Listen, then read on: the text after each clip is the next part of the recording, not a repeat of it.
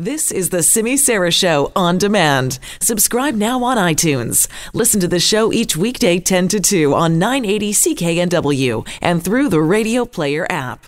10 years ago, today actually, a woman who was the mother of 2 teenage girls went for a jog on a Friday afternoon in Pacific Spirit Park on the west side of Vancouver. And that's all we know. Wendy Ladner-Beaudry was murdered there. And in the years since then, while there has been, lots of speculation, there's been no progress in finding out who did this to her or what happened. Today, police held a press conference to remind us about this case and to talk about what the last 10 years has been like. Also, we're joined now by Peter Ladner, Wendy Ladner-Beaudry's brother. And thank you so much for joining us, Peter. Pleased to be here, Simi. Let's start by getting you to tell us about Wendy. What was Wendy like? Wendy was a great mother. She was a very wise person. She was physically active. She was a fantastic athlete. She was a former world telemark ski champion. She was a really good swimmer, and she loved physical activity, and she loved to try to share that joy that she had with other people and help enrich their lives. She was the co-chair of the BC Games and very involved. She knew all the Olympics people and avid field hockey player and just a wonderful, wonderful person. What do we know about what happened that day?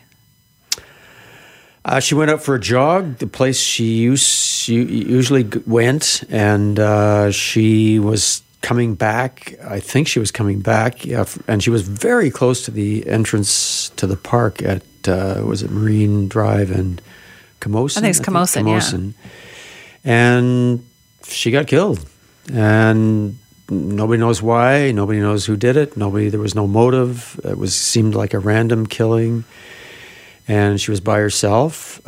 She did not have earplugs in, and she must have been caught by surprise, and there it is. And it was a very small window, wasn't it, that this could have happened, from the time that she went running to the time that somebody actually found her body? Yeah, it was 3 o'clock on a Friday afternoon, and I don't know exactly when her body was found, but it was very shortly after that. Somebody came across it, and she was lying there. In such a really public area. I know we always say Pacific Spirit Park, but there's an elementary school nearby. There's people on those trails all the time at that time of day. Yeah, the park people have cleared out a little bit of the brush since then, but if you go to the site now, as I do quite often, you can see the traffic on Marine Drive. It's right there, and you can pretty much see the entrance to the park. It's not completely public, but it's a pretty public place. It is one of the most puzzling mysteries, isn't it? Like 10 years and no sign. Like, what have the police told you about this?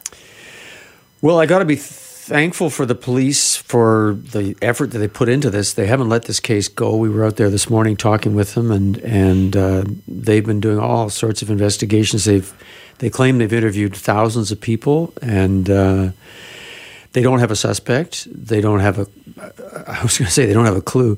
Literally, they don't have a clue. They don't know why it happened. They're sort of grasping around. They're now, as we all are, relying on somebody to come forward who knows about it and hasn't said anything yet. We've had lots of tips and clairvoyance. And have you really? Oh, yeah. Talk to psychics, the whole thing? Well, we haven't gone to talk to them, but they've come to us and said, I know what happened, or this happened, or that happened. We asked the police today, have you ever solved a crime based on something from a clairvoyant? And the answer was no, never. And they must have to deal with that all the time, though, right? They do. Plus, people who have crazy ideas and funny tips, but maybe some of them have been real, but they haven't been able to find anything that lasts. I saw something, I think it was today, that said the police have had something like 300 different people that they looked at for this at some point. Oh, more than that. Yeah, they say 300, but they were asked today and how many they'd questioned, and they say for each person we look at, there might be 10 or 20 others around those people that we interview.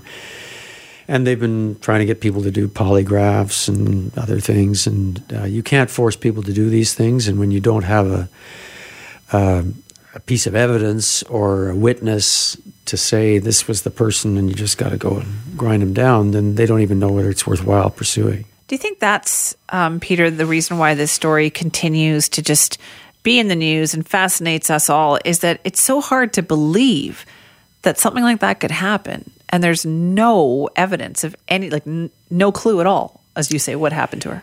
It's very hard to believe, and because we do believe, and the police believe it was a random killing, that's one of the reasons they're continuing to pursue it, because a random killing means that the same person could go out and randomly kill somebody else. Most killings occur from people who are known to the other person, to the victim. And so there's a kind of a smaller circle of potential victims. But this one, like, it could be anybody at any time. And that's the thing I think that scares the public too, right? Is that that's a very popular park. Lots of people go jogging in there. They're walking in there. And if it could happen to her, it could happen to anybody. That's right. What has the last 10 years been like for your family then, and trying to keep kind of Wendy's memory out there? Well, obviously, inside the family, we think about her a lot.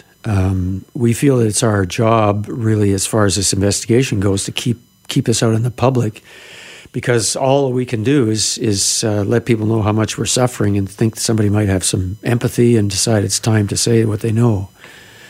So it's your belief that there's somebody out there who does know something? There must be. There has to be. Not even just the person who did it, but people around them noticed some suspicious behavior. There was a lot of commotion and noise and fuss and media attention at the time it happened. Yeah. You couldn't have lived in the neighborhood or been around without knowing it had happened and maybe noticing something in the behavior of somebody that you observed that seemed a bit suspicious or something. That is usually how these things happen, like later on when we solve these things, right? Is that they didn't think it was relevant, but you don't know what's actually relevant, what might be significant to this. That's right. And so, I mean, if somebody has any little idea and they thought, oh, this is too crazy I never thought I would mention it before, or I'm really not sure, call the police. And I assume you've got the number there. You can I do have the number. I could tell them they can call, let's see, Crime Stoppers, 1-800-222-8477, or just call RCMP Major Crimes Unit. That's 778-290-5291. I mean, every year we do this, Peter, I know. Right? Every year. Believe me, I know. Yeah. You're wearing a T-shirt today that has Wendy's picture on it with her name there. How many years have you had to wear that now on the anniversary to talk about her story? Well, it was Chip Wilson, actually, from Lululemon who provided these T-shirts right around the time when we had the first sort of rally and run in the park. And yeah, it comes out every year. Have things changed in the park? You said that you still go there to where this happened. Were there safety issues? Have things improved there? I don't know. Around this person, I can't think things have improved, except that over 10 years, maybe the person's moved away. Maybe they never lived there in the first place.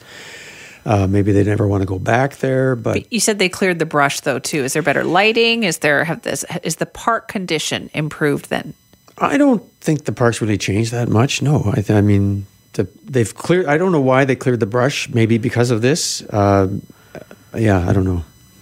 This is very hard. What's the family been like? I know that Wendy had 2 daughters, 2 teenage girls. What's it been like for them?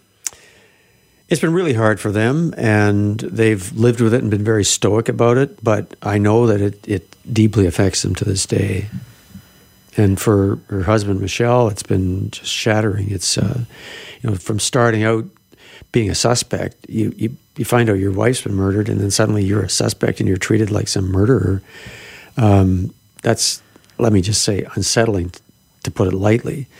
And then going through the lie detectors and all that stuff, and also people's kind of, I got to say, malicious, idle speculation that they somehow know that the husband did it. And we know, the police know, that he is as much a victim as more of a victim than anybody else.